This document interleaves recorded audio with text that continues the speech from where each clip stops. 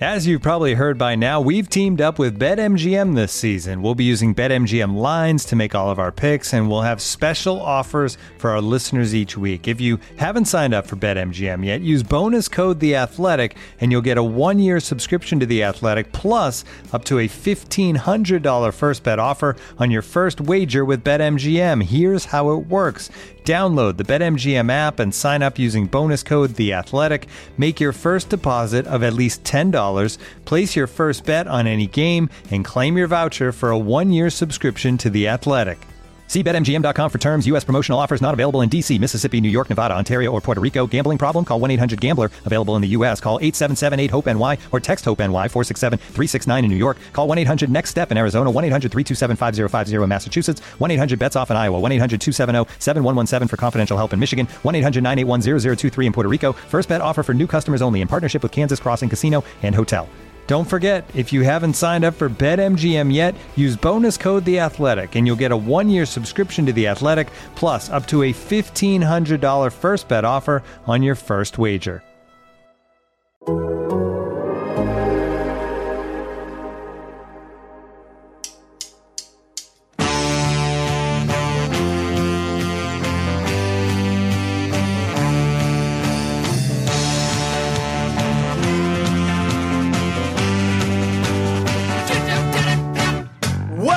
Total Soccer Show Weekend Review. We're looking back on a weekend where Arsenal's 100% record came to an end as Ten Hag's United start to transcend, where Liverpool and Everton ended even, and across the league VAR gave us very little to believe in, where Milan had flair, Giroud had great hair, and Rafael Leao was everywhere, and the Derby de la Madonnina was an intense affair, and where Bayern Munich could only draw, Roma were quite poor, and Glasgow Rangers were left feeling a little sore by the Celtic Park score.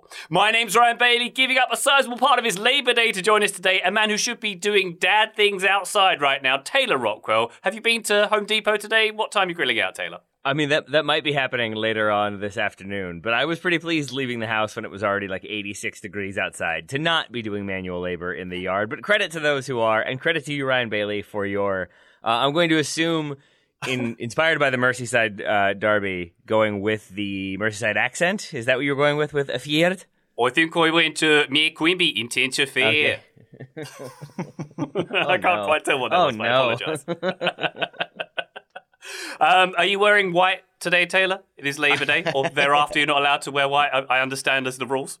I am not. I'm wearing a navy blue shirt that has white cream cheese spilled on it from my daughter when I left for the day. So I guess in that way, I'm sort of honoring the holiday.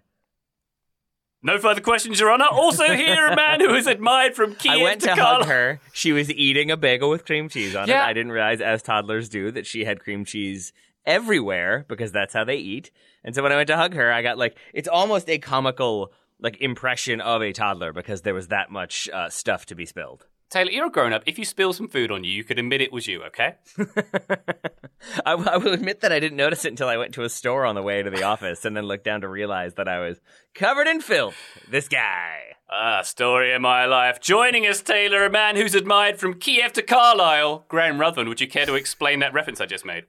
Yes, that is a term that was used by our new Prime Minister, Liz Truss. She was describing Boris Johnson and said that he is admired from Kiev to Kyiv to Carlisle, notably stopping short of the Scottish border, which felt quite apt because finding some Boris Johnson fans in Scotland is difficult, and it is certainly not Labour Day in the UK today. It is Tory Day. Every day has been Tory Day for the past 10 years, it feels like. It is interesting, Graham, because Carlisle, as you know, is like a mile from the Scottish border, which is quite amusing. But also, if you did go from Kiev to Carlisle, I think you could go by air and not actually hit any of the UK until you get to Carlisle, so it's also quite accurate. Yeah. I mean, I feel like Liz Truss will say things that are not so accurate over the course of her premiership. Let's see how long that premiership lasts, but absolutely, it felt quite apt that she chose Kyiv and Carlisle. Indeed. Well, this isn't a political podcast. We are neutral. She's the worst. Let's move on. We had plenty of incidents to talk about from this weekend. Much controversial refereeing. I don't know if you caught this story, gents. There was the story of there was an FA Cup game involving a team in the 9th tier called Blackford and Langley. Graham, would you like to guess why their goalkeeper was sent off? I don't even know where to begin. I mean, there was a goalkeeper in the FA Cup, a lower league goalkeeper a few years ago who was eating a pie at the side of the pitch. So I'm going to guess that this person was eating a pie. Is that the answer? Always with the pies, isn't it? Always. No, Indeed. It wasn't that. This was Connor Maseko, the goalkeeper for Blackburn and Langley of the 9th tier, who were playing Shipton Mallet, a Somerset team. He was sent off for peeing in a hedge, Taylor. Peeing in a hedge in the middle of the game. Literally, while a ball went out of play, he went into a hedge. His manager said he protected himself. Yep. He was inside the hedge. Sometimes when you have to go, you have to go. I was gobsmacked. We were all pretty shocked by the decision to send him off. You got to sympathise, Tay-Tay. I mean, I feel like Gary Lineker has to sympathize. I don't think he was sent off when he had his incident, which is also worth looking up. He didn't make it to the hedge that time, though. He did not, but at least he was wearing white shorts. Graham, I think your answer was pretty terrific, and I thought that was going to be the actual answer based on how perfectly you connected things. Instead, we get a stranger one, which it does seem like maybe there would have been some drinking before the urinating, but either way, a strange one. I guess that's a red card. I guess, yeah, I could see like disrespecting the uniform in some way could be a red card. Is that what he did? He might have also eaten a pie in the hedge. We don't know. That's true. There's rumours that might have also happened. I want to know how the referee investigated what happened inside the hedge. Whether he asked them, "Come on, was that a 1 or a 2?" And what would have happened if it was a 2? It was a 1 or a 2. He was well protected. He could have just been going to have a little rest. Maybe read some notes on the game or something. Read the matchday programme. Yeah. Who knows? Who knows, Graham? Who knows? We should get the full story on that. Maybe next week we'll expose what really... Let's not use that word in that context. Anyway, I had a very interesting weekend, gents. This Saturday, I only watched a little bit of soccer in a pub before I went to the home of soccer. I went to see the Taylor Hawkins tribute concert at Wembley Stadium, which is a very emotional day. Lots of fantastic performances. The opening had Liam Gallagher with the Foo Fighters, with Dave Grohl on drums, playing songs from Definitely Maybe. And I thought if there was a giant Starbucks latte in my hand, it would have combined literally all of my interests at once. So it was a very happy day. Did I also see you posting pictures of Wimbledon's like historic moments through the years, also somewhere within Wembley Stadium? So it really did feel like that night was really made for you, I think. We walked in the door and I look up and there's literally pictures of Dave Beasant saving the penalty in 1988 against Liverpool. It was wonderful. I have to say though, Graham, it wasn't all wonderful. It was a very emotional day, but it wasn't all wonderful. I was on the field, I had a standing ticket, and there was a moment where I just felt like a chill go down my spine, and I couldn't figure out why. And then I looked up and I realised where I was standing on the field. And it felt like almost exactly on the spot I was standing, Graham, last summer, someone was horse-collared by someone else. Did you feel a phantom tug on your collar as you were watching the gig? For safety's sake, I took my shirt off and then kept it off for the rest of the night, basically, Graham. That's what I'm saying. Only logical thing to do. Yeah. Ryan, you're still insisting that was not what it was, which was just a clear dive? You still want to try to act like that was actually a foul? All right. Let's move on and review the weekend, shall we, guys? On that note, we're going to go a little bit in depth on the Merseyside and Milan derbies. But why don't we kick off events, Taylor Rockwell, with Manchester United, 3, Arsenal 1, Man United's 4th straight win in a row. Anthony scoring on his debut here as well. Arsenal's 100% record emphatically ended here. No invincibles in North London. Oh, wait. Tottenham still invincible. Interesting. But Taylor, were you expecting this result? Were you expecting Marcus Rashford to have 2 goals and an assist? Tell me more. I wasn't until we spent an entire episode singing the praises of Arsenal and talking about how they were incredible now. So it did feel like we had pretty satisfactorily laid the groundwork for them to go ahead and lose. But no, this seemed like maybe it would be a draw at best, that Manchester United were still figuring some things out, still betting in some players, and Arsenal have obviously hit the ground running, have had a very strong start to the season. So I was fully expecting a win for Arsenal, and I think things go a little bit differently if maybe that their initial goal isn't called back, and I know Arsenal fans are angry about that one. I think this game goes a very different direction, and I think I agree overall with some of what Arteta was saying, which is that I think there are positives to take away from this game, that we learned some things, and we just got to keep on fighting. I think that is a pretty good takeaway for Arsenal supporters because they were dominant at times. They easily could have scored a couple goals, but I think also Manchester United played the game they wanted to play. They did a bit more countering and playing pretty efficient attacking soccer when they did attack. And so I think in the end, United fans very, very happy with this result. Arsenal fans less so, but I think things are still pretty bright for the Gunners. I thought the Manchester United performance was very interesting and kind of started off one way, then became something else entirely different for the rest of the match. And this isn't a fully mature Ten Hag team, and he said that much after the match when he spoke about how it's a process, and reading between the lines, this team isn't quite playing how he wants in the long term. But United, they start the better of the two teams. They look sharp in possession. They had Arsenal pinned back, and the first 20 minutes of this match was probably the best football that United have played under Ten Hag. Then the Martinelli disallowed goal happens when Arsenal got in behind Man United so easily with just one single pass, and that seemed to shake them a little bit, and the dynamic of the match shifted completely. Arsenal took a grip of things, and then it was United who were the ones who were playing in quick transition and looking to get in behind, which they did effectively, particularly with the second and third goals that they scored. But I thought the Man United performance, very interesting. Ten Hag has made compromises. It's notable, for example, that De Gea isn't playing out from the back anymore, at least not under pressure. He's launching it long, and that's a compromise. Ten Hag is using passers to break the lines from deep rather than ball carriers. That's a compromise. Rashford as the number 9. He's not very effective in possession, but he's brilliant at getting in behind and playing on the break, and that is another compromise. And this sounds like I'm criticising Ten Hag. I'm not at all. This is a good thing. He's been smart enough to realise he needs short-term results to get the chance to reshape the long-term. But at the moment, United, I mean, Taylor, maybe you disagree on this, but at times it's almost reminiscent of how they played under Solskjaer. It's a bit harder working off the ball, and they're sharper in the final third, and you can see there's more sequences to their play in the attack. But there is definitely overlap between the way that United played under Solskjaer when they were at their best under Solskjaer and how Ten Hag has been able to get results these last few weeks. Which is interesting because if they were going full, like playing like Solskjaer, they could have played Harry Maguire in this one. So I think there was still maybe some aspect of Ten Hag putting his sort of stamp on the team. But I think overall you're right, Graham, that it seemed like more of a we will sit off and frustrate and then look to hit you on the counter performance for Manchester United. But I think within there is still technical evolution. Much has been made about the kind of link up between Eriksen and Bruno Fernandes that leads to 2 of the goals in this one.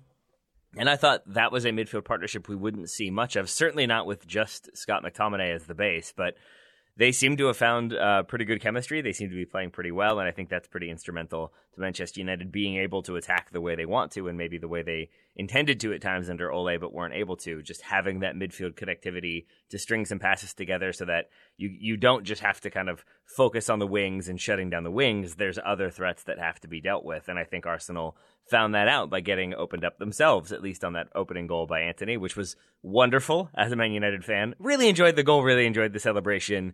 I saw some people, Football Weekly, mocking him for kissing the badge already. I will have none of that. Him and Martinez hugging was awesome. I enjoyed every part of that goal.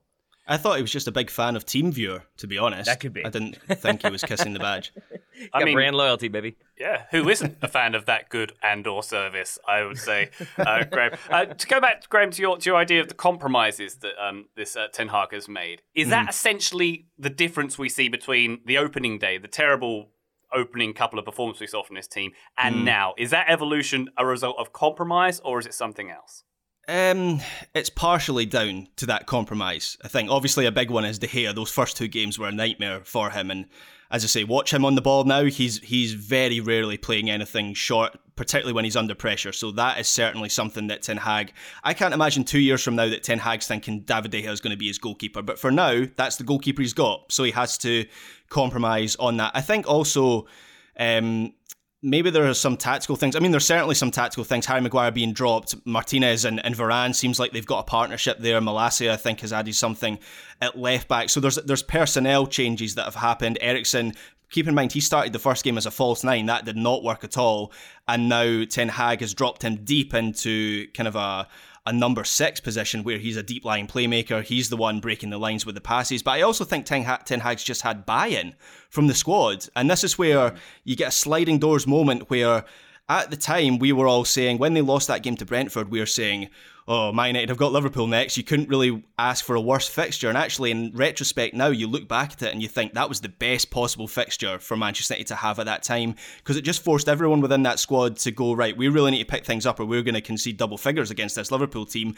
And now Ten Hag has something to point to, or after that game he had something to point to and said, look, this is what happens when you listen to me, and it's not perfect right now, and it's a little bit scrappy, but there's the work rate there, there's the intensity there that just wasn't there, particularly in that Brentford match where it felt like Man United where their approach was just so passive. So there are some personnel differences, there's a mentality difference, and I think that's how Man United have kind of turned the corner since those two games. The mentality difference is the one that I think stands out to me. Just seeing, I mean, it's become a sort of like almost like a parody moment at this point, how much the defense loves tackles and loves putting crosses out for corners, or even if they, on the rare occasion when it's a cross coming in and they block it into the player who crossed it and then it goes out for a goal kick, the celebration as though they've scored a goal is a new thing to me. But it does speak to a like collective spirit. There's a lot of intensity. There's a lot of, I think, good energy coming out of the defense, which was definitely not the case last season. But so much of this performance, like aside from the way it was played, which is an odd thing to say as we analyze the game, but I think there were just those moments in there that felt to me like you could see the collective spirit improving at Manchester United. I already talked about the goal celebration, the hugs afterwards, but even Erik ten Hag, a person who hasn't been very emotional, to my mind at least, I think has kept himself pretty reserved on the sidelines, hasn't lost his mind, will give you like a one fist bump or maybe two hands in the air, got very excited with Antony scoring that goal. And I think when the stories come out about him insisting on that signing and making it happen and pressing United to pursue Antony again when it seemed like it was done, that seemed like a vindication moment for me. Not that one goal is £100 million worth, but I think there was still an idea there that like he is getting this team slowly to buy into his ideals, his system, and then you can slowly get them to then kind of get on side with the other tactical nuances, or maybe not nuances, but like passing out of the back sort of moments. Maybe that comes later, but for now I think you have to have the spirit and the buy-in to make that happen. Arsenal fans, we will talk about you shortly, but just one other thing, Taylor, to pick up on. You mentioned Eriksen. One of the more interesting facets of the Man United game here for me was that double pivot, if you want to call it that, with Eriksen sort of sitting deep, as you say, having those outlets on the wing, having Sancho and Antony to pass, and Bruno as well. It felt like it really played into his strengths. And McTominay as well. I really enjoyed him being quite physical, yanking Gabriel Jesus pretty much to the ground rugby style at one point. That was a lot of fun. And evidently keeping Casemiro out of the team. It was an impressive a screen in front of the defence, if you want to call it that. Yeah. Kind of surprised that we still aren't seeing Casemiro, but it does sound like that is because Scott McTominay has been doing so well in training. But that midfield, which was for so long an issue, and may still be when they come up against teams that make them have to do something different. I'm not sure how adaptable that midfield will be. But at least two of the goals coming from Eriksen to Bruno plays somebody in. I think that sort of connection and how readily they look to play forward, but quickly. That Eriksen is usually one or two touch passes into Bruno. Bruno then has a couple more touches. But even there, he's not doing as much of the hero ball. I still think Rashford, though he scores a brace and gets an assist, some of the decision-making is still not my favorite. It's still a kind of sign that maybe he's not quite comfortable being that main center forward, and maybe he'll get there eventually. But I think that's the type of thing I'm speaking to when I say that I think you've got to get the buy-in there, the collective spirit there, some players who are familiar with the system sort of doing it at 100% level so that everybody else raises their game and adjusts accordingly. And I think we started to see bits and pieces of that. Very much enjoyed, this is the third time I've mentioned it, that hug after the first goal, because it felt like two guys being like, hey, I saw you in Amsterdam like a month ago. Good to see you here, buddy, as Antony and Martinez hugged. Excellent hug analysis. Yeah. Graham, as for Arsenal, I didn't feel like this was a 3-1 loss kind of performance. It did play very well. Just far too open on the counter, it turned out in the end, didn't it? And maybe if that Martinelli goal had gone in, been counted, I should say, it would have been a different story.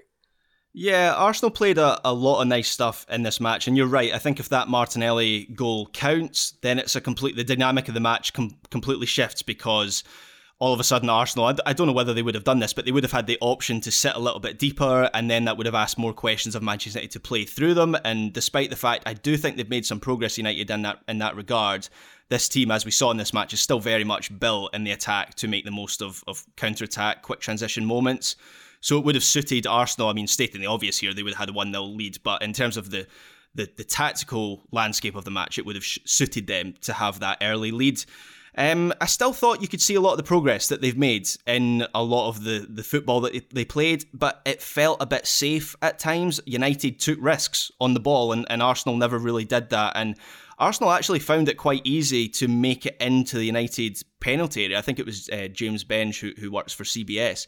He was live tweeting how many times Arsenal were making it into the Manchester United penalty area, and I think he got up to like 15 or something like that. Mm-hmm. So I don't know whether that was by design or not by Ten Hag, but once Arsenal got into the penalty area, they were slow to make the final ball, whether it was a pass or getting across into the middle, and then the changes that Arteta made in that second half as well. So the second goal, I think it's fair to say, happens against the run of play, but at that point it felt like Arsenal would still have taken something out of the match if they'd continued playing as they were. That chance would have come. They would have at least got a draw, in my opinion, of how the rest of the match would have panned out. But that goal, that second Man United goal, it prompts Arteta to make a triple change, and it was like he was throwing everything at it. So Odegaard, Lokonga and Zinchenko, they come off, and Fabio Vieira, Smith Rowe and Eddie Nketiah, they come on. And from that moment on, Arsenal just lacked shape. Their possession play, which had been so sharp and well constructed up to a point, it just lost its rhythm, and the midfield framework, was totally disrupted. And United exploited this by just playing passes in behind, and a couple of those passes were excellent. The two from Eriksen and then the Bruno Fernandes pass through for the second United goal were brilliant passes, but nonetheless, in principle, those were just simple balls in behind the Arsenal defence, and it just felt like they left themselves open to that sort of attack from Manchester United, and maybe they caused their downfall a little bit. But a little bit naive, both from Arsenal as a team and also, I thought, Arteta as a manager. Michael Cox has a good piece in The Athletic that kind of breaks down how Manchester United were able to essentially utilize passing the ball backwards to make Arsenal come out of their shape to then open them up to pass through them. And I think in some ways you did see Manchester United doing some things to frustrate Arsenal, to pull them out of shape, to pull them out of position, and then to capitalize on the spaces created. But I still think that was maybe some individual moments let them down, and then there's the VAR decision. I think, Ryan, to your point, there is another reality in which this game goes a very different way. So I think Manchester United fans feeling very happy with the result, happy with the current form, but I don't think any fans are seeing that one and thinking, yep, that's it, we figured it out, we're playing the way we want to. Whereas I think Arsenal will be frustrated by some of those defensive lapses and some of those mistakes. I do think, not just because we have loved him so much on this show this season, I think some of the criticism of Zinchenko feels unfair to me on that opening goal, because I think he's trying to do a lot of different things at once. But I think, him aside, there were just some other little moments that you would assume as the season goes on, they get sharper as they get some players back from injury. I think Arsenal will continue to improve, and I don't have any issue saying that I still think they will be top four comfortably. All right, then, let's take a quick break. When we come back, let's talk Merseyside Derby. Back shortly. This episode is brought to you by Michelob Ultra, the official beer sponsor of the NBA. Want to get closer to the game than ever before? Michelob Ultra Courtside is giving fans the chance to win exclusive NBA prizes and experiences like official gear, courtside seats to an NBA game, and more. Head over to MichelobUltra.com/courtside to learn more.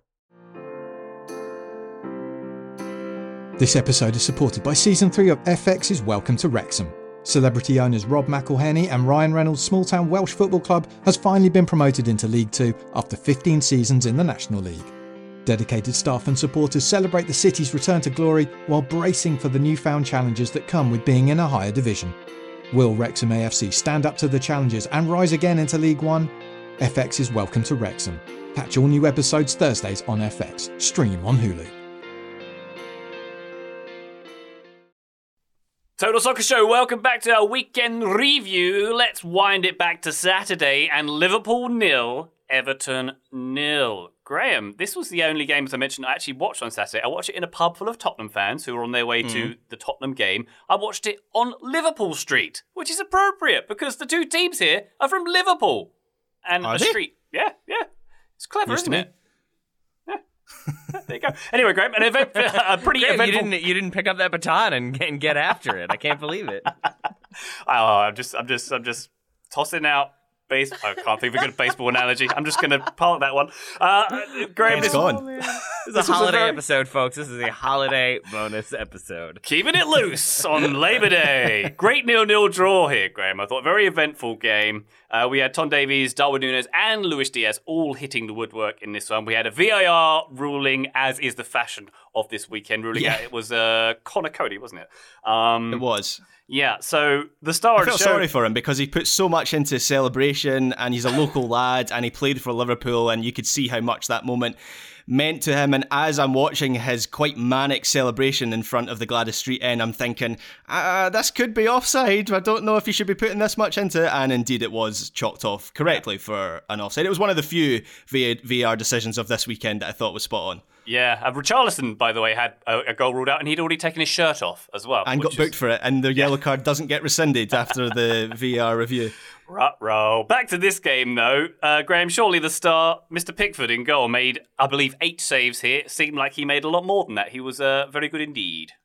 Yeah, so first of all, you're right to mention that this was a fun match, ended goalless, but plenty of goal-mouth action. It was on at the same time as the Old Firm derby, so I was watching both matches at the same time, and I have to admit, compared to the intensity of the Old Firm derby, it felt slightly tame, but that doesn't mean it was a bad match. It was a good watch nonetheless, and there were 37 shots in the match between the two teams, and for context, no Premier League match has had more shots than that and still finished goalless in 2022, not just this season, but in 2022 as a whole. So that probably tells you the story of the match, and you're right to highlight Jordan Pickford and his performance. At the moment, it kind of feels like all the England goalkeepers are pushing each other higher and higher right now. So Nick Pope has settled in very quickly at Newcastle. He produced another good performance against Palace at the weekend.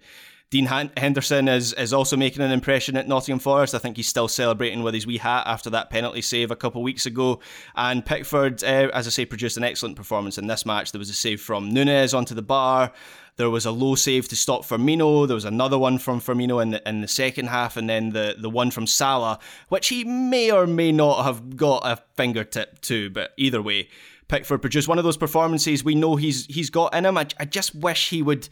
In this match, I think his high-octane style kind of works, but a lot of the time I just wish he would settle down, because I can't imagine he's a calming influence for a defender to have that sort of personality be behind him. But yeah, he's still England's number one goalkeeper in Southgate's eyes, and some vindication with this performance. Indeed. Taylor, I'm going to give you an opportunity to trash Liverpool, if you'd like to take it. This wasn't a bad performance, I'd say, from Liverpool, but not worse than perhaps the Manchester United one, but not quite on the same level of the 9-0 they set not so long ago.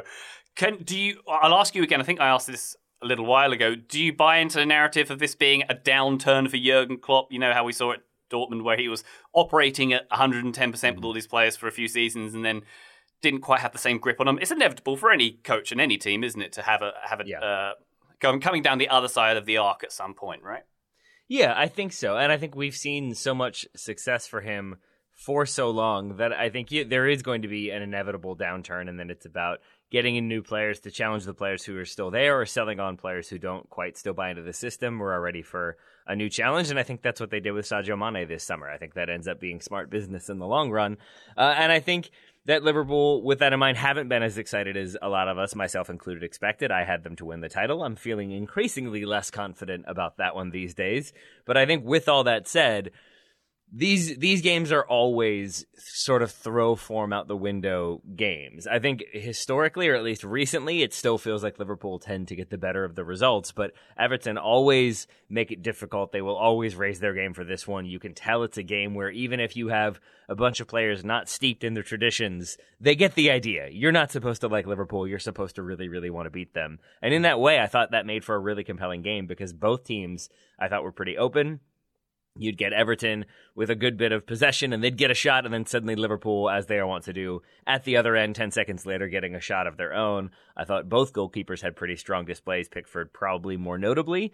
I was sad to see that goal chalked off, although it did seem like it was going to happen in the moment, and I agree with Graham. The celebrations seemed a bit like you guys might want to just hold on 1 second just to see what happens. But I think overall, it was a really good reminder that 0-0 games can still be really engaging and really entertaining, because I kept wanting to look away and wanting to get distracted and kept getting pulled back in, much like Michael Corleone, because it just kept having those big swings, those big moments, and just a really entertaining game from start to finish. When we're talking about whether this is a fallow year for Liverpool with Klopp, and Ryan, you mentioned Dortmund, and that's a fair reference, but I would also point to just a couple seasons ago where Liverpool essentially had a bit of a fallow year where it felt like just the intensity of their play dropped a little bit, and then they ramped it back up for the following season. So that might be what's happening just now, but just like that fallow year they had a couple seasons ago, I think we should mention the injury situation that they have, particularly in central midfield. So they start with, Fabinho starts at the base of the midfield, so that's a first team pick, but they start with a midfield of Harvey Elliott and Fabio Carvalho. So you have two, I'm not sure if Harvey Elliott is still a teenager, but nonetheless, they're both young players, inexperienced in this sort of occasion, in this sort of setting. And then I think in the second half, Firmino comes off the bench and he drops into central midfield, into kind of a number 8 position. So Thiago is out injured at the moment.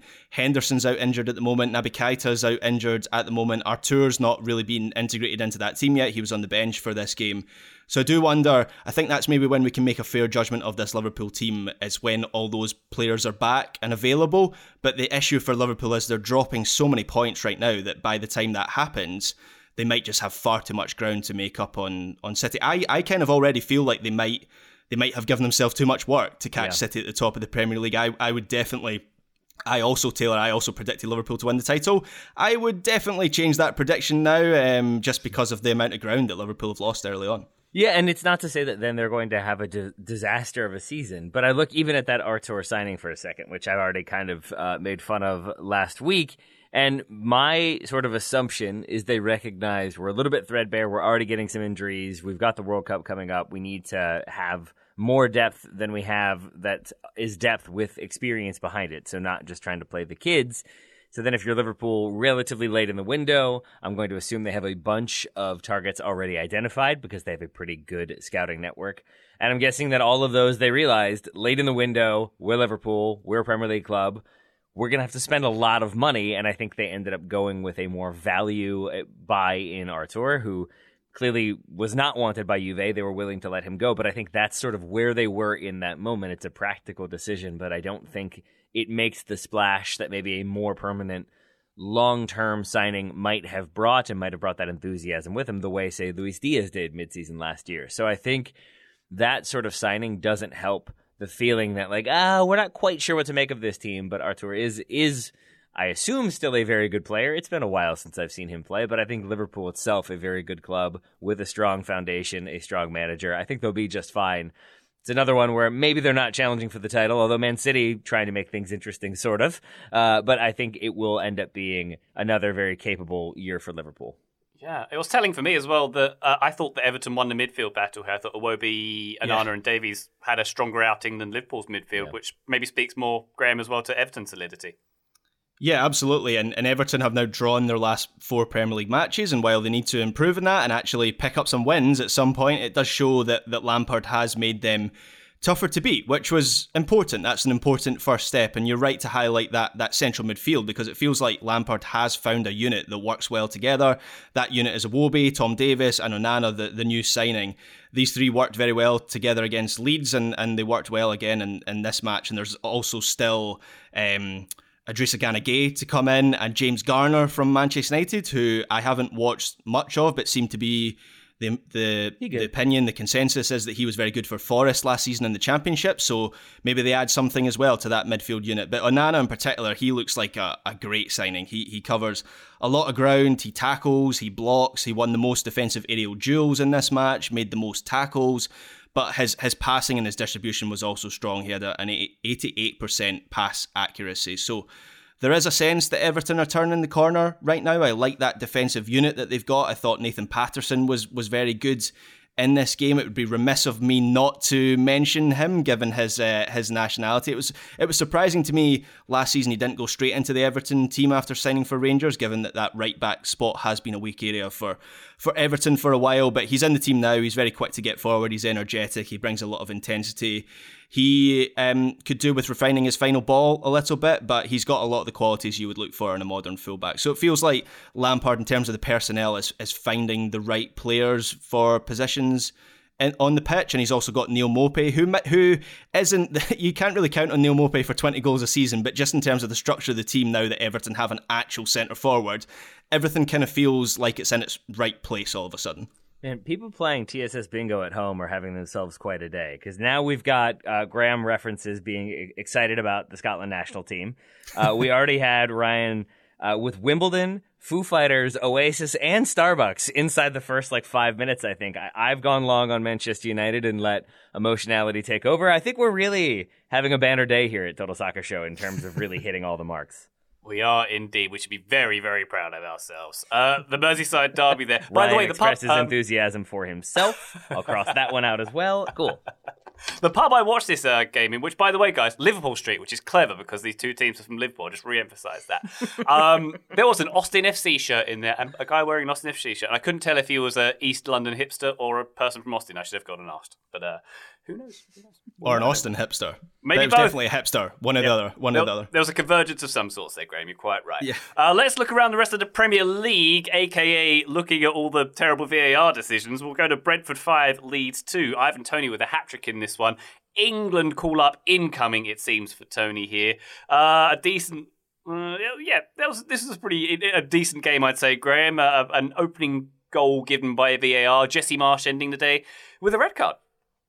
Indeed, and I feel some sympathy for him, because the foul that he was referencing certainly felt like it deserved a longer look through VAR. So, of course, everything is reviewed through VAR, but some things are looked at a little bit closer, and it could have been a decision that the match kind of turned on. After that moment, it felt like the wheels came off for Leeds a little bit, and they've started the season well, but it was just too easy for Brentford to get in behind. I felt like Brentford won the midfield battle as well.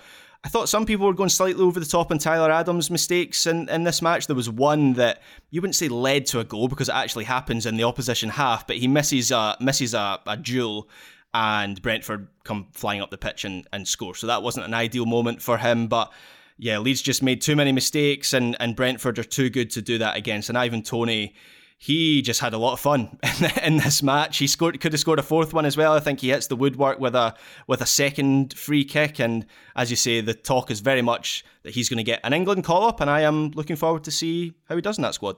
Yes, indeed. Chelsea 2, West Ham 1. A comeback win for Chelsea. This was Thiago Silva and substitute Kai Havertz with the winner there. Wesley Fofana making his debut for Chelsea 2. But once again, Graham, VAR controversy taking the headlines. A 90th minute equaliser for West Ham.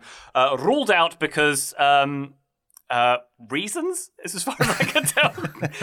David Moyes was pretty furious. He said it was a scandalous decision. Declan Rice weighing in on Twitter as well. The referee's body, PGMOL, has admitted this one was an error too. It was Mendy, the goalkeeper for Chelsea, Graham, who basically got contact after the ball had gone past him. And minimal contact at that as well. I mean, I saw Graham Souness today on TalkSport saying that Jared Bowen had raked his studs over the top of Edouard Mendy, and that feels like elaborating and exaggerating slightly what actually happened. There may have been contact in the literal sense of the word, but the way Edouard Mendy goes down, it's as if he's been, mutilated or something. And this one definitely should have stood. I'm not sure what more I can add to it, because it just felt like a very obvious one. I think Moyes was right. It was a rotten decision, and the PGMOL have admitted it was a bad decision, but I'm not sure what use that is to West Ham now after that they've lost the match. Yeah, not much good for them at this point. Tottenham 2, Fulham 1. Højbjerg and Kane getting the goals for Tottenham. Spurs looking very threatening going forward, Graham, in this one. Nervy final 10 minutes, though, when Mitrovic pulled one back. I did enjoy the aforementioned Richarlison taking his shirt off for a disallowed goal. And also, he had this flying scissor kick that hit the post, which was pretty awesome late on as well. Yeah, and he was very good in this game and was unlucky not to score. And I thought there was a number of good performances from Spurs. Clement Longley did decent enough in the back three. Signs of life from Son as well, who hasn't been in the best of form this season. But it feels like Spurs have had a lot of matches like this one this season where they weren't exactly emphatic, but you couldn't really argue against them winning it. I very much enjoyed the Mitrovic consolation goal, as it turned out in the end, a lovely kind of curling finish to make it 2-1. He is really ramming down the throats of those people who said he might not be able to do it in the Premier League this season. Who would say such a thing on a Premier League preview show? I'm not sure I know anyone who would say something like that. But was it me? Spurs, It feels like it was me. No, it was me, I think, that said that. Fair enough. I think I said Fulham are a team full of players who have shown in the past can't do it at Premier League level, and Mitrovic is chief among them. But as I say, he's showing me up this season. But nonetheless, Spurs deserved this win. And did you say they're still unbeaten in the Premier League this season at the top of the show, Ryan? I think that is correct. They are, yes. So I guess that is a good thing for them. For them, it certainly is. Not a bad result for Aston Villa either. A 1-1 draw against Manchester City. Leon Bailey and Erling Haaland with the goals. Haaland with a nice volley at the back post. His 10th goal in 6 games. He's got 1.67 goals per game. Graham, if he carries on that 63 goals and a third this season that he will score, Erling Haaland. And once again, a goal ruled out here. Philippe Coutinho with a very lovely potential winner. Ruled out for what transpired to be an incorrect offside decision. Yeah, that was another bad decision, although I don't think that was quite as bad as the Chelsea-West Ham one and the other one at St James's Park we might mention a little bit later on, because I felt like the City... This is the one where City kind of stopped playing, right, before the shot, so you never really know. Ederson, certainly, it doesn't feel like, because the whistle blows, and I don't think Ederson kind of puts 100% into saving it, so you never know. Maybe it doesn't go in if the play is allowed to continue, but nonetheless, the play should be allowed to continue. I'm not sure how much we can read into City dropping points here, because the expected goal showed that City finished on over 2, while Aston Villa finished on 0.26. And Villa did a good job of stopping City from controlling the match in the second half, which they deserve credit for, and the finish from Leon Bailey for the equaliser was sensational. But I feel like on another day, this probably would have been enough from City to beat most teams on most days. So, as I say, maybe this is just kind of collateral damage. This is going to happen over the course of the season, and I still expect them to win the title. Indeed. Let's whip through a few of the other results. Nottingham Forest 2, Bournemouth 3. Bournemouth were 2-0 down in this one. They got an 87th minute winner. They're up to 13th. That's a caretaker, Gary O'Neill, who's taken 4 points from 2 games for Bournemouth. Very impressive stuff. And Philip Bigling's goal for 2-1 was a banger. I recommend you look that one up, listener, if you haven't seen it. Newcastle 0, Palace 0. VAR striking this one again, making Eddie Howe very, very unhappy here. Wolves 1, Southampton 0. Wolves' first win of the season, Taylor. Yay? Yay. Yay, of sorts. They get the win, so that's a positive. But Kalajdzic, their new signing, comes off at halftime with an ACL concern, and it does seem like it will end up requiring surgery. So their brand new signing that was meant to keep them up and keep them scoring goals will not be doing that. Queuing reports today that Diego Costa, who is out of contract right now, will be brought in to be evaluated. He'll get some fitness sessions, and I guess they'll see how well he fits into the squad. But I wouldn't say that's exactly what Wolves were hoping for when they splashed that cash to bring in Kalajdzic. I hadn't read that. Is that happening? Diego Costa's coming back to the Premier League. I am fully on board. Fingers with crossed. That. Don't Brace spoil yourself. it. Don't scare him, Graham. Don't scare him. He might not show up. Get ready, Graham. Get ready. That's all we've got to say. What should we get? Brighton and Leicester. Brentford and Leeds weren't the only teams to get a 5-2 and begin with B and L. That's my best observation for this one. Brighton 5, Leicester 2. Another bad VR decision in this one. McAllister having a rocket ruled out in this one, Taylor. Good day for Graham Potter, not so much for Brendan Rodgers and VAR. It felt for a moment after that goal was disallowed, I was working on this whole theory that like this could be the turning point in Brighton's season and what might have been if they got this win and it sparks them on to maybe qualify for Europe, and Graham Potter, who knows what will happen. And then they ended up scoring 3 more goals and it was all just fine. But that disallowed goal, we haven't spent too much time on VAR. I don't know how much time we need to spend on it. And I think it's one of those where late co-host Daryl would always say, like, no, it's correct. Like, that's why we have VAR. He was offside. You can see Mwepu was standing there, so that means it's correct. And he's not wrong.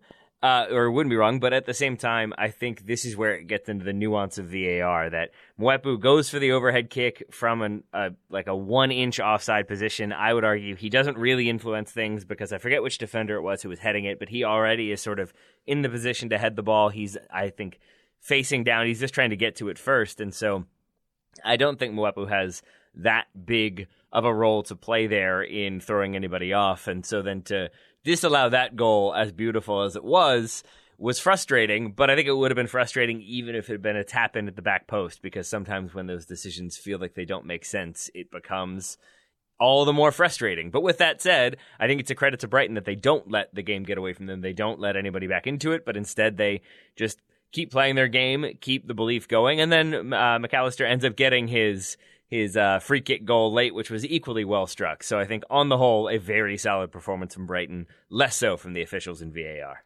Indeed. Let's take a quick break. When we come back, let's talk Milan derby. Back shortly. Looking for an assist with your credit card, but can't get a hold of anyone? Luckily, with 24/7 US-based live customer service from Discover, everyone has the option to talk to a real person anytime, day or night. Yep, you heard that right. You can talk to a real human in customer service at any time. Sounds like a real game changer if you ask us. Make the right call and get the service you deserve with Discover. Limitations apply. See terms at discover.com/creditcard. Looking for an assist with your credit card but can't get a hold of anyone? Well, luckily, with 24/7 US-based live customer service from Discover, everyone has the option to talk to a real person anytime, day or night. Yep, you heard it right. You can talk to a real human in customer service anytime. Sounds like a real game changer, if you ask me. Make the right call and get the service you deserve with Discover. Limitations apply. See terms at discover.com/creditcard. Total Soccer Show, welcome back. We turn our attentions to Italy and the Derby della Madonnina. Taylor, would you like to take a wild guess at what the Madonnina is? The Madonna.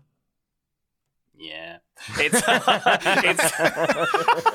It's specifically the Virgin Mary on top of the Duomo in Milan, apparently. There it is. Yeah. There it is. I mean, it's a good question because I do wonder those. I'm always fascinated by why Juve Napoli is the Derby d'Italia, or is that Juve Inter? Either way, I'm sure there's a lot of historical connections that I don't quite understand.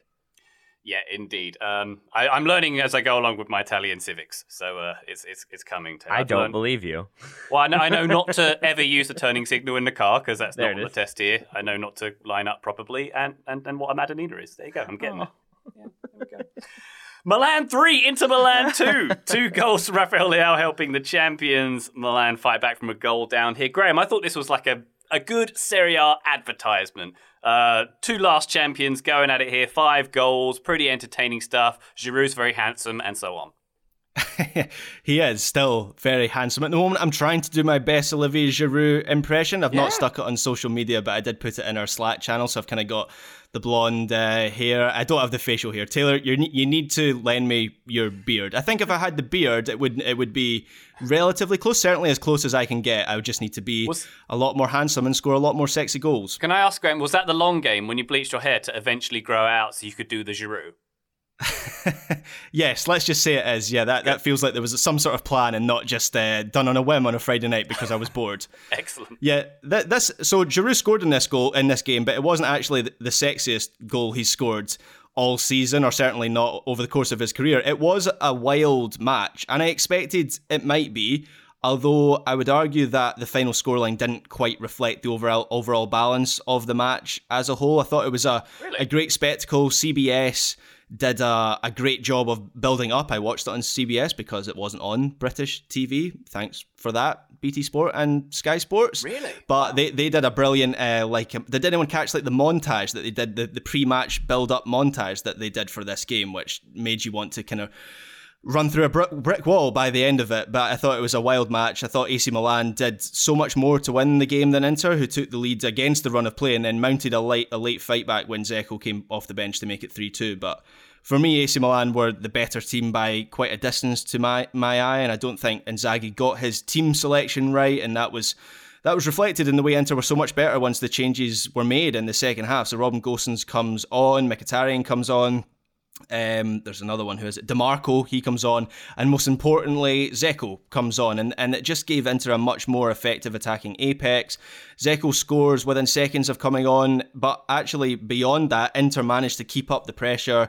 Mignon had to be in his best form to make a number of good saves. I thought Gosens made a big difference down the left, so Darmian starts on that side, but he's not a left footer, so everything's coming inside for Inter, and that was congesting things for them whenever they had the ball. But when Gosens comes on, he's a left footer. They had width, they created more space, everything could breathe a little bit more. Lautaro Martinez, he'd been anonymous until Dzeko came on, but Dzeko gave him someone to play off, and all of a sudden he looks so much more dangerous. Mkhitaryan comes on for Barella, who I thought had a pretty poor game, to be honest, up until that point, and while that put a lot of pressure on Çalhanoğlu and Brozovic to anchor the midfield, it just meant Inter had drive from the middle and the opportunity to create quick transitions, which hadn't really been happening. They did it for the opening goal, but beyond that point, it was quite a stale performance from Inter, and it just meant that once they made those changes, when they broke through the AC Milan high press, which was pretty effective for much of this game, they had 5 attackers going at it. They had Dzeko and Lautaro, they had Mkhitaryan backing them up, and then had Dumfries on the right and Gosens on the left. And it was so much more effective, and I have to think Inzaghi regrets not starting this way because, as I say, Inter were just a lot better after those changes were made. Graham, I appreciate you joining the VPN gang, watching CBS coverage, and our friends Dre Cordero and Matteo Bonetti doing excellent commentary as always. I didn't see that montage though, but can I ask about it? Did they show a lot of things happening at once to remind everyone what's going on? With every shot they showed a little improvement to show it all would take too long? A montage. Montage! Yes, I think that was the general idea. There was also someone speaking in a very foreboding, deep voice, which, montage bingo there. Tick that one off. Excellent stuff. Tater, did you catch this one? What did you make of the Milan derby? I thought I was very impressed with AC Milan in this one, for sure. Maybe more so than Graham, possibly. Oh, yeah. I mean, I think this game was really fun from start to finish. It was another one similar to Everton-Liverpool where you could just sense that everybody was up for it. You could get it from the atmosphere. You could get it from the players, and a lot of the on-field frustrations were there. I think there was also, I saw reports that Inter fans chanting some fairly unsavory things, and will be reported, and we'll see what happens. But I wonder how much that played into Milan's sort of fight and fighting spirit in this one. But I thought also just some of the individual performances. Olivier Giroud, Graham's already talked about his love for him in a couple different ways. But it's so cool to see him just at a club where he seems very comfortable. I love that he was clearly brought in to basically be Zlatan if Zlatan can't play, but at this point has become, I think, the lead figure for them because he can score the goals, but he can also just be so good and silky in those little moments. That little layoff for the Leao goal, or one of Leao's goals, I thought was exceptional, and I thought Rafael Leao especially was just electric from start to finish. I know he's very good. I didn't understand the price tag being quoted for him. I definitely start to understand it more after this performance.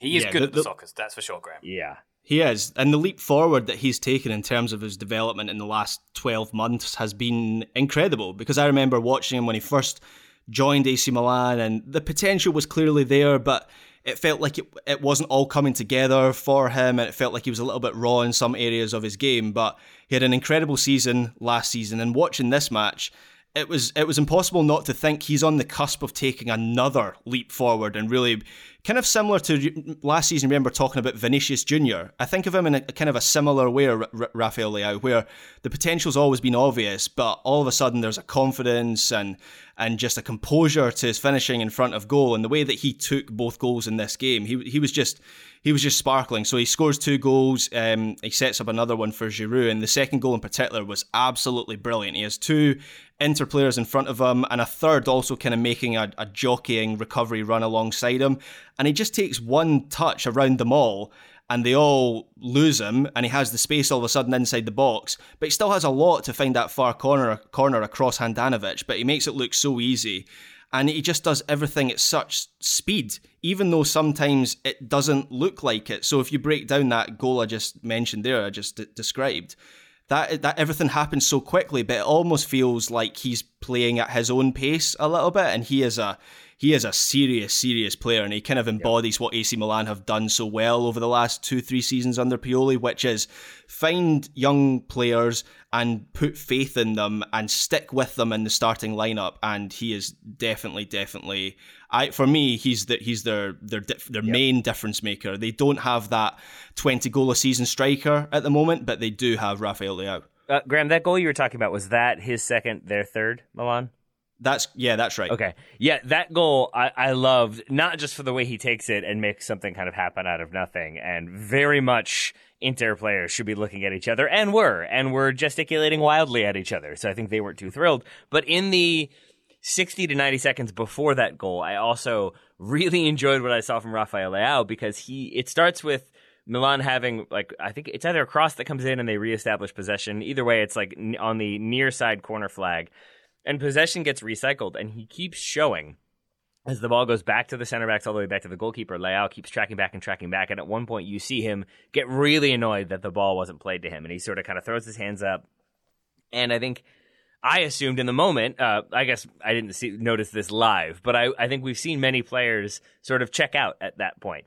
And the next time you see him, he has moved 30 yards, gotten into a better position. Then he starts to sort of slowly drift into a spot that he sees is opening up. Then he makes a darting run. Ball doesn't come. Then he makes another darting run, and then he ends up getting it. And just how much movement, how much he's checking everywhere. His head is on a swivel. He keeps trying to find space. He doesn't give up, and then he ends up on the end of that, making another darting run and scoring a goal. I just think he brings energy and enthusiasm and dynamism to that Milan attack, but to also Milan when they're in possession. And I think he is going to be that player that by the end of this season, I think, does get consistent, massive transfer offers. And I hope Milan keeps hold of him, because I think it's fun to have them being a really strong team, and having Serie A just having lots of teams that are all very good that can all take points off each other on any given weekend.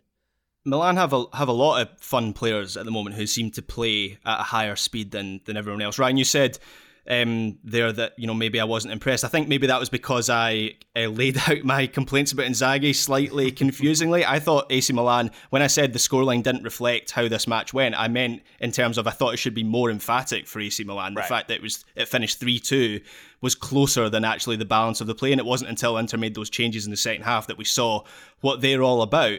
But up until then, the pace and speed that AC Milan were playing with, it made Inter as a team look quite old.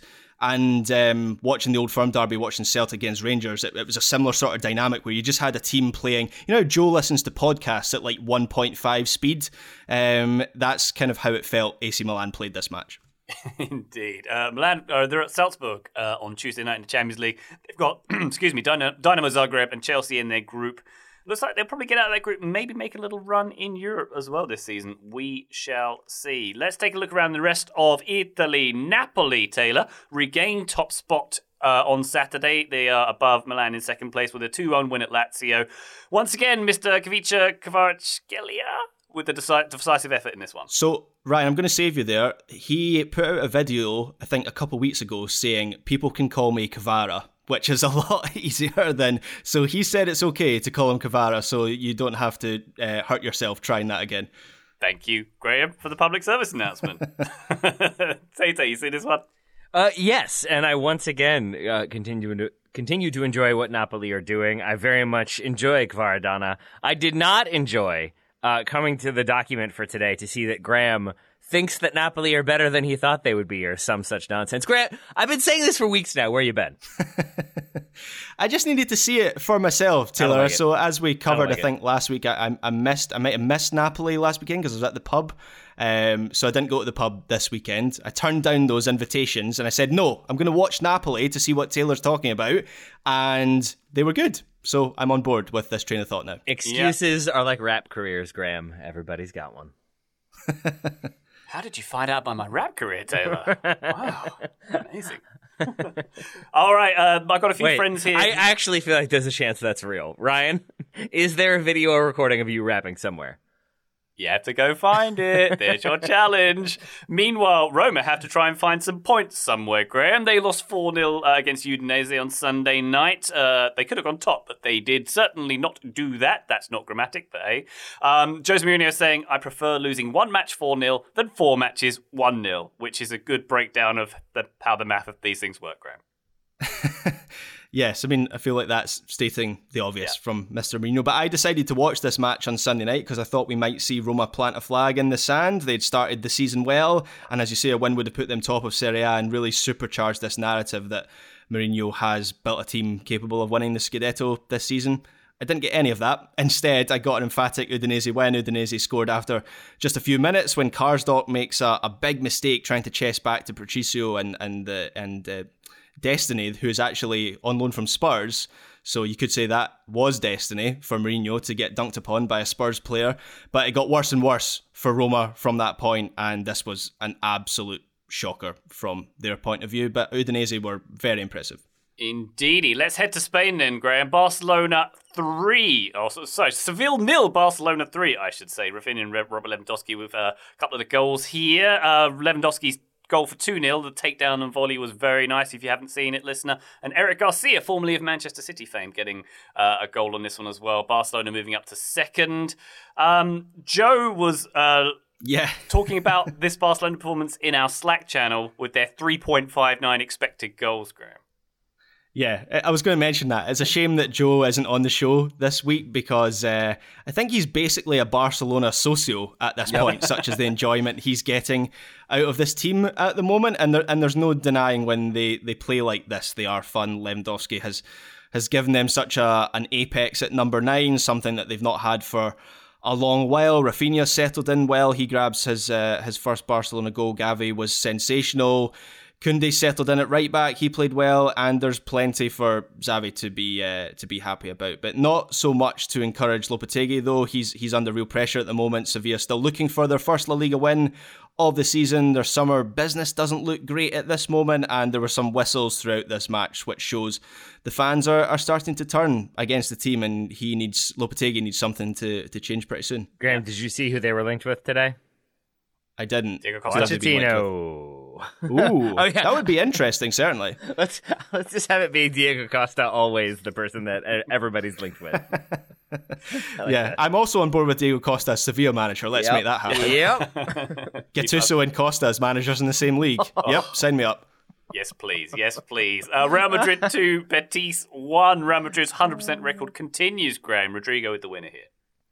And they're the only team in Europe's Big 5 leagues to still have that 100% record this season. They were good value for this win. Vinicius scores a lovely lob to open the scoring that came after he was played in by David Alaba, who played this excellent pass in behind. Then Sergio Canales equalised quickly afterwards, but as you say, Rodrigo scores the winner in the second half after good work by Valverde down the right. Rui Silva, he might have done better with his save for that shot, but he made an incredible save in the first half from a Tchouaméni header, so that sort of evened itself out, and Real Madrid were deserved winners. Are Real Madrid just like the most happy vibes club right now? Every story that comes out is Carlo Ancelotti talking about like Luka Modric and Toni Kroos are the best players ever. I don't even have to do anything. And then Luka Modric talks about how great everyone is. It just seems like everybody's having a great big love-in at Real Madrid right now.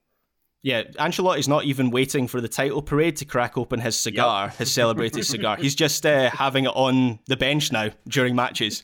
He's wearing the Melania Trump "I don't even care, do you" jacket. That's how little enthusiasm he has anymore. What a man. What a man. Real Madrid won. Real Sociedad won, Atletico Madrid won. VAR ruling out a second goal potential winner for Alvaro Morata in this one. Umar Sadiq with the equaliser on his debut, Graham. Your favourite player, I understand? Yeah, I don't really have anything against Umar Sadiq, but he was on loan at Rangers for a period a few years ago, and honestly, people still talk about how bad he was. Rangers cut short his loan deal from Roma because he was one of the worst players that we've ever seen in Scottish football, and the fact that he's now a €20 million signing for Real Sociedad and seems to be scoring for fun in Spain just boggles the mind, but fair play to him. He's clearly improved since then. Indeed. Valencia 5, Getafe 1, England's Yunus Musa in good form here, Graham. I would like to reclaim Yunus Musa for the team that's going to beat England at the 2022 World Cup. That's right, I'm starting the smack talk early.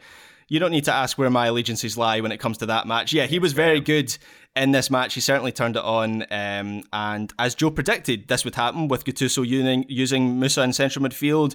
Valencia fans are seeing what USMNT fans have seen from Musa for some time. His assist for the second Valencia goal in particular was this lovely chip over the top for the finish. And he was just a driving force to the centre of the midfield for the full game. And if Musa has indeed added a final ball to his play, then that is a big deal. And you've got a lot of people out there predicting that Musa might be one of the breakthrough or the breakout stars of the World Cup this winter on this form. I'm just quietly chanting, one of us over here as Graham Ruthven talks about Yunus Musa playing for the United States. In your face, Ryan Bailey.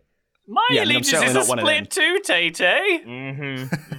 You can tell by the way you introduced him by saying England's Yunus Musa that your allegiances are truly split. I didn't say what proportion they were split in, but they're split.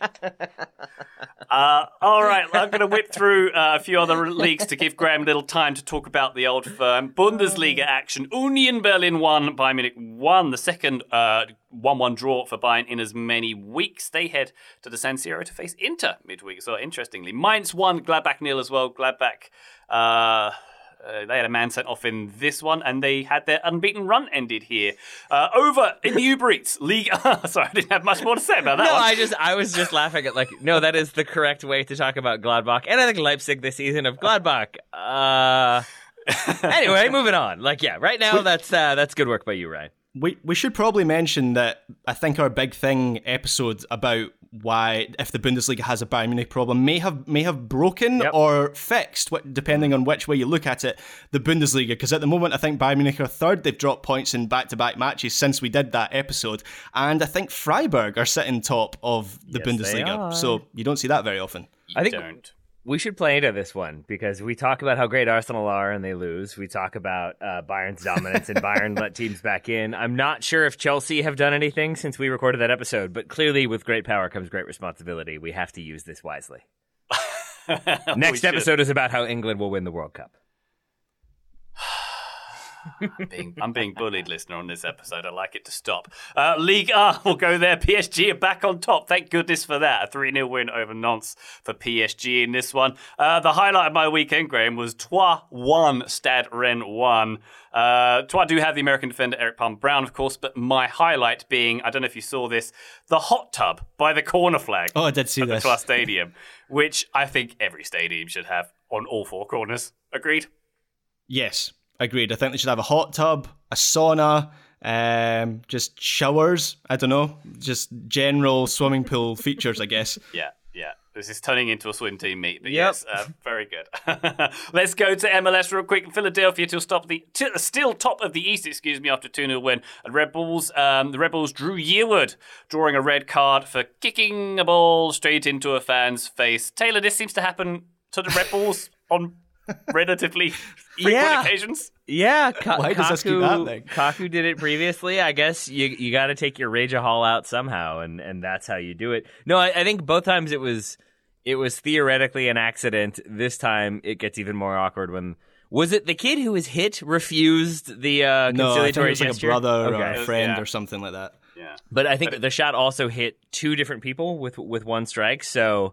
I guess two people to apologize for. We would assume there will be a ban for that one. But it does seem like it happens more often in Major League Soccer than elsewhere, and I'm not quite sure what to make of that one without ragging on the technical ability of players to hit the advertising boards as opposed to the fans in the stands. Well, if Yearwood didn't feel bad enough that he just struck a fan in the face, getting refused an apology as well must have compounded it somewhat. I can't watch Nathan For You episodes in one sitting because deliberately awkward and uncomfortable moments make me look away. I have to immediately break eye contact in those situations or break screen contact. This was one of those moments where I was like, oh, this is getting painfully uncomfortable as he was trying to make it up.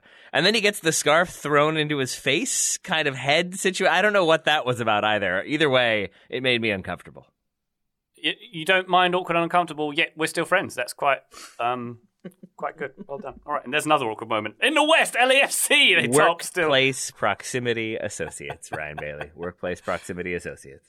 Not even casual acquaintances? We're buddies. We're pals. We're friends. Hey. LAFC with a 2-0 win to keep the top over Real Salt Lake. Nashville are in fourth with a 3-0 home win over Austin. And another interesting moment from the weekend in LA Galaxy 2 Sporting KC 2. Chicharito on for a hat-trick with a penalty in the 98th minute. Terrible Panenka comes out and does not get the hat-trick, and fairly potential big repercussions for the LA Galaxy's playoff hopes in that one. Graham Ruthven, I hand the floor to you to talk about the Old Firm derby. Last but not least, Celtic 4, Glasgow Rangers 0. How'd it go? Yeah, this was a good day for Celtic and not a good day for Rangers, as the scoreline suggests. This is a seriously good Celtic team. They have so many exciting young players, and they play this lightning quick attacking game that I really hope people get to see in the Champions League. This is also a good Rangers team, but they just couldn't handle the speed and intensity of Celtic's game, and it was pretty brutal watching from Rangers' point of view. And there was a point in this match when it seemed like Celtic would really rack up the goals, but 4-0 was still a thumping. In terms of the American involvement in this match, Malik Tillman was probably the poorest I've seen him for Rangers. He was just too timid, and I've seen that look before from players who maybe aren't used to what the Old Firm derby is like. But actually, more importantly than that, I think he was just kind of shell-shocked by the high pressing from Celtic and the lack of time that he had on the ball. And James Sands, I have to say, was also very poor. He lost his man for one of the goals and looked vulnerable pretty much throughout the whole match. And this was poorly timed, as Greg Berhalter was in town to watch this match in person. And Berhalter actually made some pretty big headlines here in Scotland, because after the match, he got Sands, Tillman and CCV, who obviously was playing for Celtic, together for a meal, and people obviously spotted them, and that didn't go down well with Rangers fans who had just watched two of those players play pretty poorly in a 4-0 defeat to your fiercest rivals. But CCV can be pleased with how he played. He was solid, decent on the ball, pretty much what you expect from him by now. But maybe Berhalter should have just maybe booked a private dining room or got a takeaway to his hotel room and not put the three players through that. It looked like a hotel lobby. It didn't even look like a nice place. Oh no, it is a nice place. So it's the Blytheswood Square Hotel, which is what Celtic use, and it's like it's a Kimpton hotel, which I think is like a chain of luxury hotels. So it is a 5-star hotel, but nonetheless, I know for a fact that around that part of the city there are private dining rooms that you can hire, and it shouldn't be an issue. I don't think it proves anything about those players, the lack of commitment, or obviously they care about losing 4-0 in a big game, but nonetheless, you could have predicted that there would be headlines in the Sun about Rangers players having dinner with Celtic players after losing. Graham, just out of curiosity, is the cover is the coverage that Berhalter was there? Like, is it more of a, like, can you believe these guys are eating together after they lost? Or is it sort of, can you believe that they met with their national team manager after losing? So the thing is, and this is going to sound like I'm making a joke. I'm not. I mean this seriously. Most people in Scottish football don't know who Berhalter is. So you look at that picture, and it's not immediately clear that they're meeting with their national team manager. Yeah. So I think that the reflex reaction is, oh, here's the American players from Rangers eating with Carter Vickers after losing a 4-0 game. Which again, that's not the reaction I would have. These people need to go out and live their lives and eat and have friends and such like. But I can understand why some fans would react that way. But I think once you have the context of Berhalter was in town and he wanted to meet with these players, then it's understandable. And also, it's not like he had the opportunity to meet with them at the ground. So the context there is that Rangers get a police escort in and out of the stadium for away Old Firm games. It's the same with Celtic when they play at Ibrox. So it's not like Berhalter could have met them in a hospitality suite, because the Rangers players get ushered in very quickly and they get ushered out very quickly. So this was kind of the only opportunity, I guess, he had to meet them. Yeah, I think I phrased that poorly, but that was my question, was like, is it being covered as, can you believe these players are eating dinner together, and kind of omitting entirely that Greg Berhalter was involved? Because that does then make sense how people would get so sort of frustrated by that, versus I can't imagine if you had Italian players like hanging out with is Mancini still the manager? That was a bad example to go with. I was going to say, if you had like Italian players hanging out with Mancini after the Milan derby, I don't know how much consternation there would be about that one. Taylor, I don't think Italy have a national team anymore. They disbanded. I teed you up nicely for that one. Yeah, they're still European champions. Not in my heart, Graham. Not in my heart. I still in the very spot where it all went wrong. But yeah, this is outrageous, frankly, Graham. Players from opposing teams should not dine together apart from in designated international windows. in which point they can dine together every day. Yeah, or in Nando's. That's acceptable. That seems to be the one place where you can go and footballers can just be footballers. Yeah, Nando's is Switzerland. I like that. Very good. All right, that's our weekend review wrapped up. Graham Ruthven, thank you very much. One day I'd like to hear more about why you know so much about private dining rooms in Glasgow, but thank you for now.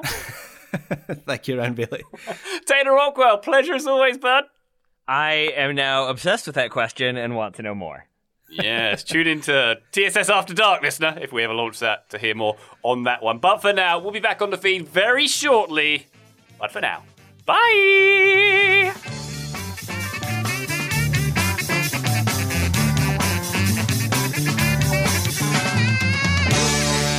You gotta slice it.